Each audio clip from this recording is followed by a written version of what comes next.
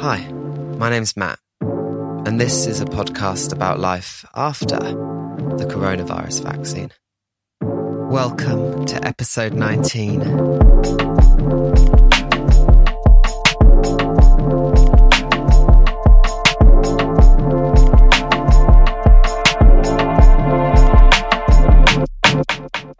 There is only one way to learn patience, and that is the hard way. I am by nature a very impatient person. In many ways, I dare say the past year has made that much worse.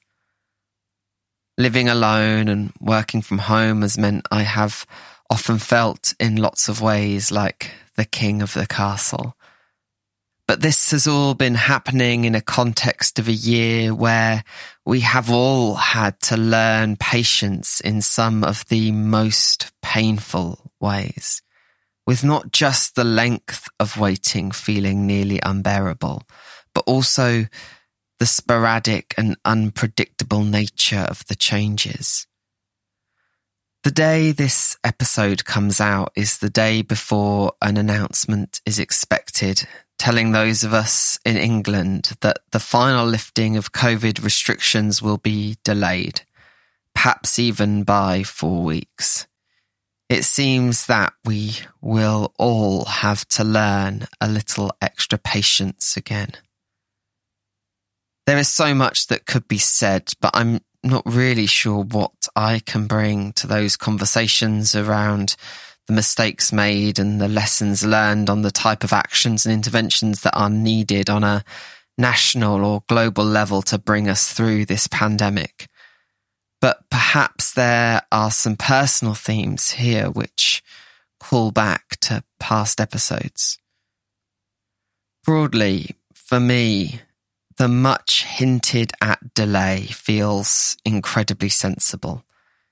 It buys extra time to provide more people with the protection of vaccination, both the strength of double dose plus 2 weeks, so-called vaccination, for many older and more vulnerable people, as well as the single dose protection for many, many others.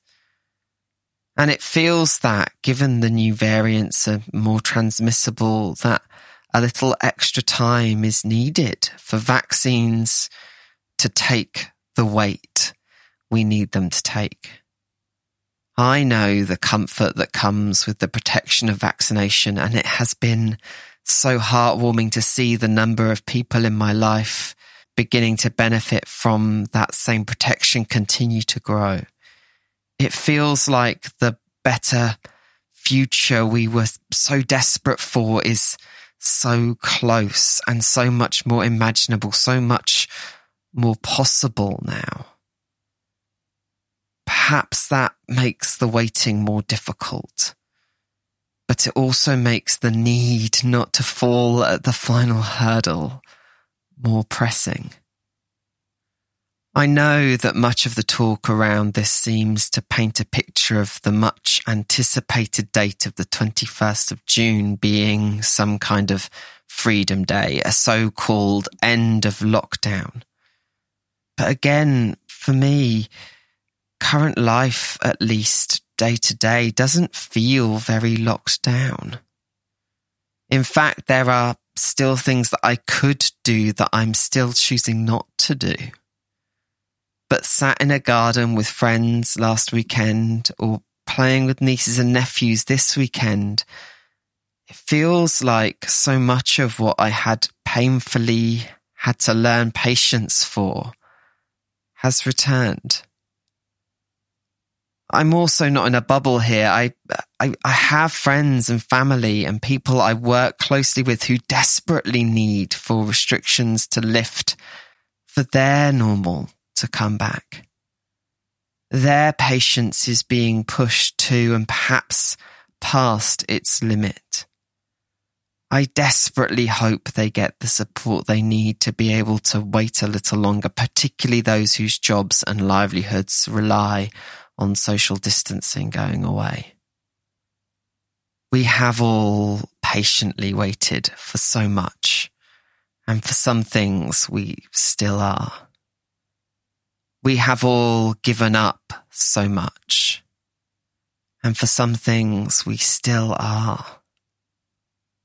The brighter days which have been the promised reward feel so tantalizingly close.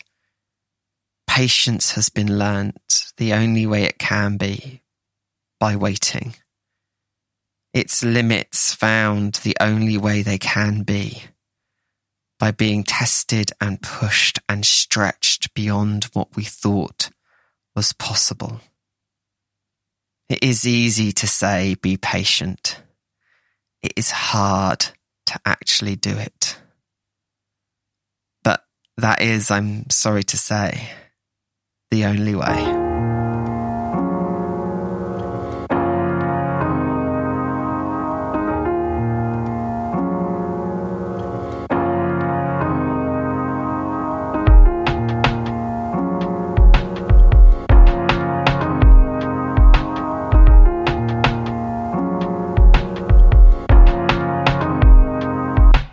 For the second part of today's episode, I want to share a mindfulness meditation that I have found so helpful and comforting in calming the mind in troubled times.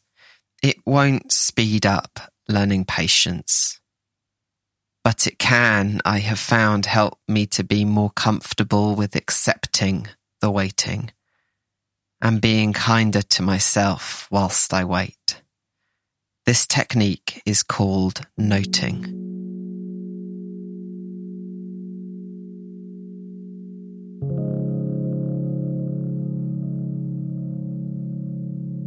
Sit comfortably and take a few deep breaths. In through the nose and out through the mouth. And with your next outward breath, gently close your eyes if it is helpful to do so. Bring your attention to the breath. Notice it rise and fall.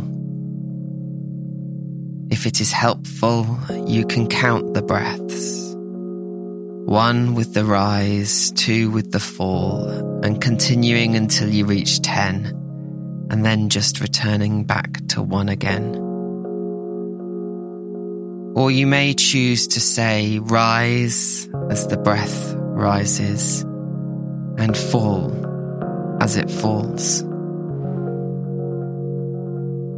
When you notice your attention drift, captured by a thought or a feeling or a sensation, just notice it, saying thought or feeling or sensation, and gently returning focus to the breath.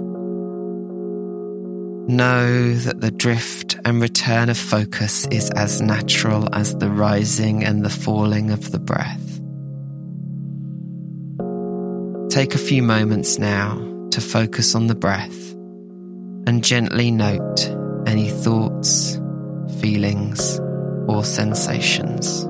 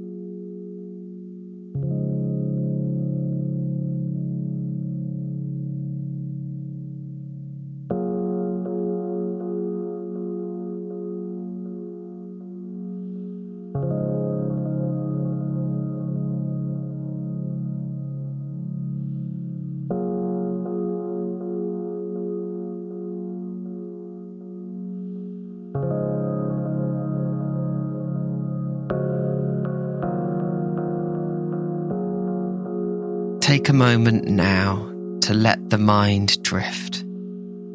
Do whatever it wants.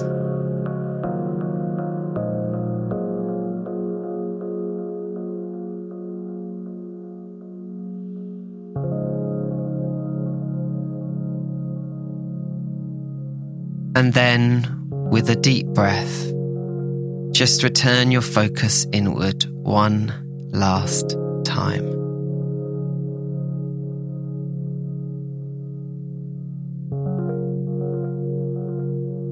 Begin to notice the world around you, and when you're ready, gently open your eyes again.